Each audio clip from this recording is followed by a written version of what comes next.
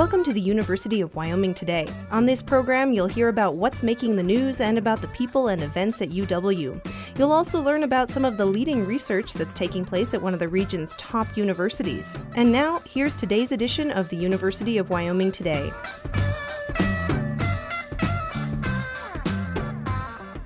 Hi, Jim Kearns with you today.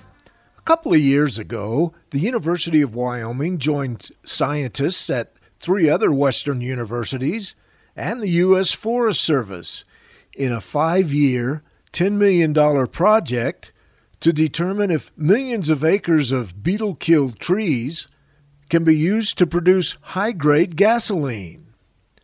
Botany professor Dan Tinker says the group is working with a company called Cool Planet Energy System that would use existing technology to produce a sustainable biofuel product. The interesting thing about this project, and I think the reason that USDA found it attractive and wanted to let us give it a try, is it's not where you would go somewhere and build a $200 million facility and you have to haul all the feedstock to this facility. They have modular, transportable, small, compact systems that they can actually take to a site or to a region. Let's say they would set one up near Saratoga or something like that, and then we would bring wood from the region to this one area, and when it was determined that the feedstock was depleted, then they pick up the modules and they take them somewhere else and set them up where your feedstock is available. So that's a little different about this way of doing things. That's going to have a different carbon footprint because we were cutting down on fuel, on transport costs of the material to the plant. So it's a little bit different than typical logging and taking the wood to the sawmill or taking it to the pellet mill. And botanist Dan Tinker assesses what's been accomplished after the first 2 years on this bark beetle project. From a sustainability aspect, we have a whole team working on feedstock availability in the 4-state area of Wyoming, Colorado, Montana, Idaho. And so they're trying to develop what they're calling it is a feedstock atlas, and they're going to have these maps of locations in this 4-state area where there's been beetle kill, what tree species are there, the amount of mortality that's happened, the amount of feedstock that might be pulled out of this. That's critical information to know whether or not it's sustainable. How much do we have out there? Because we know in general the bark beetle epidemic is winding down. So we have the feedstock atlas team, the availability. We have a team that's working on the logistics of how you harvest the stuff out of these forests, where in some places only half the trees may be killed, and we want to try to preserve the 50% of the trees that are still living. And then we have a life cycle assessment team, and what that means is they're taking all of the carbon flows, ins and outs of the harvesting process, the transportation, the conversion process, biofuel, and looking at the big picture of the carbon balance. Is this carbon neutral? Is it carbon positive? Is it carbon negative? So that's sort of the research end of things on the forest side. Thanks, Dan. Sounds quite interesting.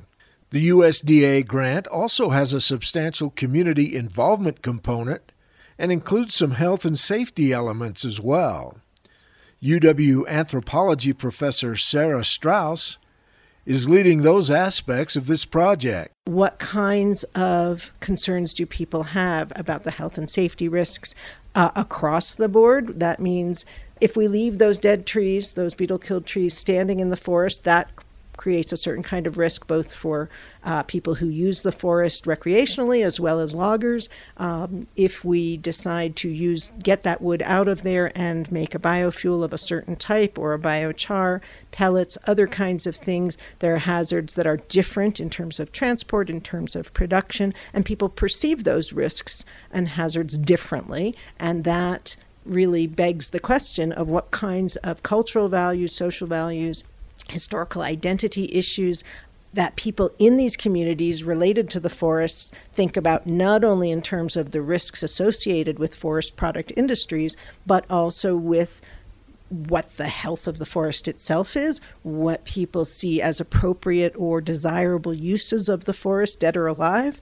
And so understanding not just the economic impacts of deciding to push for a particular biofuel industry in one of these areas, but also the social, the cultural, the historical factors from the very beginning has been a very rewarding part of this project. That's anthropologist Sarah Strauss. She points out that the perceptions are different in Idaho, with a robust timber industry, than, say, in Colorado, where almost no logging is taking place. And that bark beetle fuel project also has a significant educational component.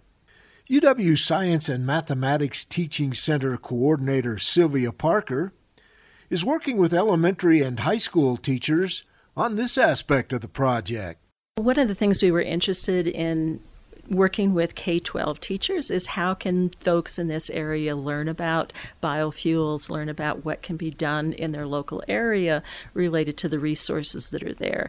So we've recruited about 15 teachers and asked them to look at their own curriculum and the classes that they're teaching to see where would biofuels fit in. Where would it fit in an environmental science class? Where would it fit in for a career and technical education class? Where might it fit in just for a regular biology class? Ultimately, we're hoping that these teachers will be able to share the units that they've put together as well as some assessments so that the materials can be made available to teachers throughout the region, throughout the United States. We think that just by looking out there, if you drive through the mountains any place and you see all those dead trees and you wonder, what can we do? Why isn't somebody doing something with it? That by having their teachers acknowledge that this is a real issue and there are lots of different areas we can work in, and that they might come up with some solutions. They might want to investigate some things, but it's also just a great way to learn some science processes, experiments, as well as learn the actual content. That's Sylvia Parker from the Science and Mathematics Teaching Center. It's all part of the effort to see if millions of acres of beetle-killed trees can be converted into a clean source of energy for the United States.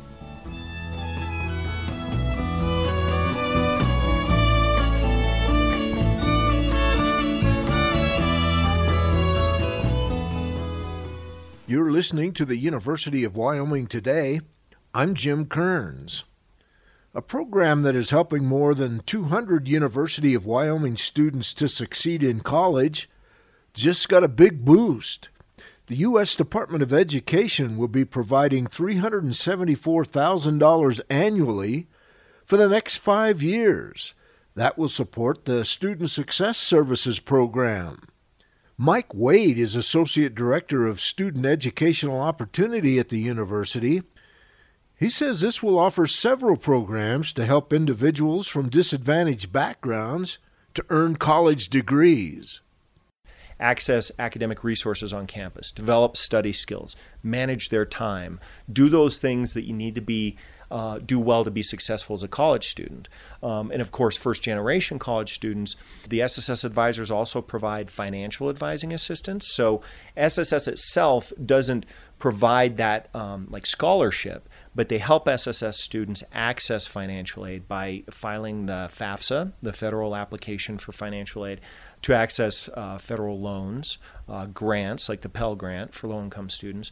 They also help students identify and apply for scholarships, so that they've got their financial aid figured out and they don't have to worry about that. They also help them with career major advising. So if a student comes into the program, they're undecided, not sure what they want to major in, they'll help them complete assessments to understand what they're interested in, what they're good at, match them with a major that fits that, and then also kind of serve as a backup academic advisor to the student's faculty advisor in helping them plan their schedule to stay on track to graduate.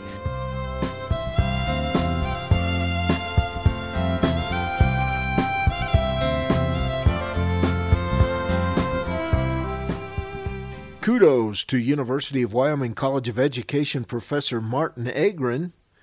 TASH, the international leader in disability advocacy, is recognizing him for his decades of service advocating for persons with disabilities. And let's not forget Professor Rick Reverend, the founding director of UW Cultural Programs. He received the Wyoming Governor's Arts Award for bringing hundreds of world-renowned artists to perform in Wyoming.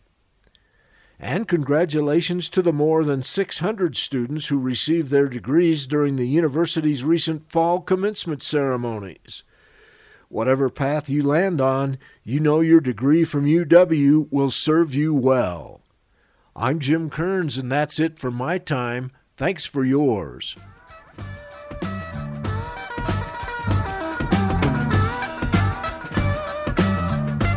That's it for this time. Join us again for the next edition of the University of Wyoming Today.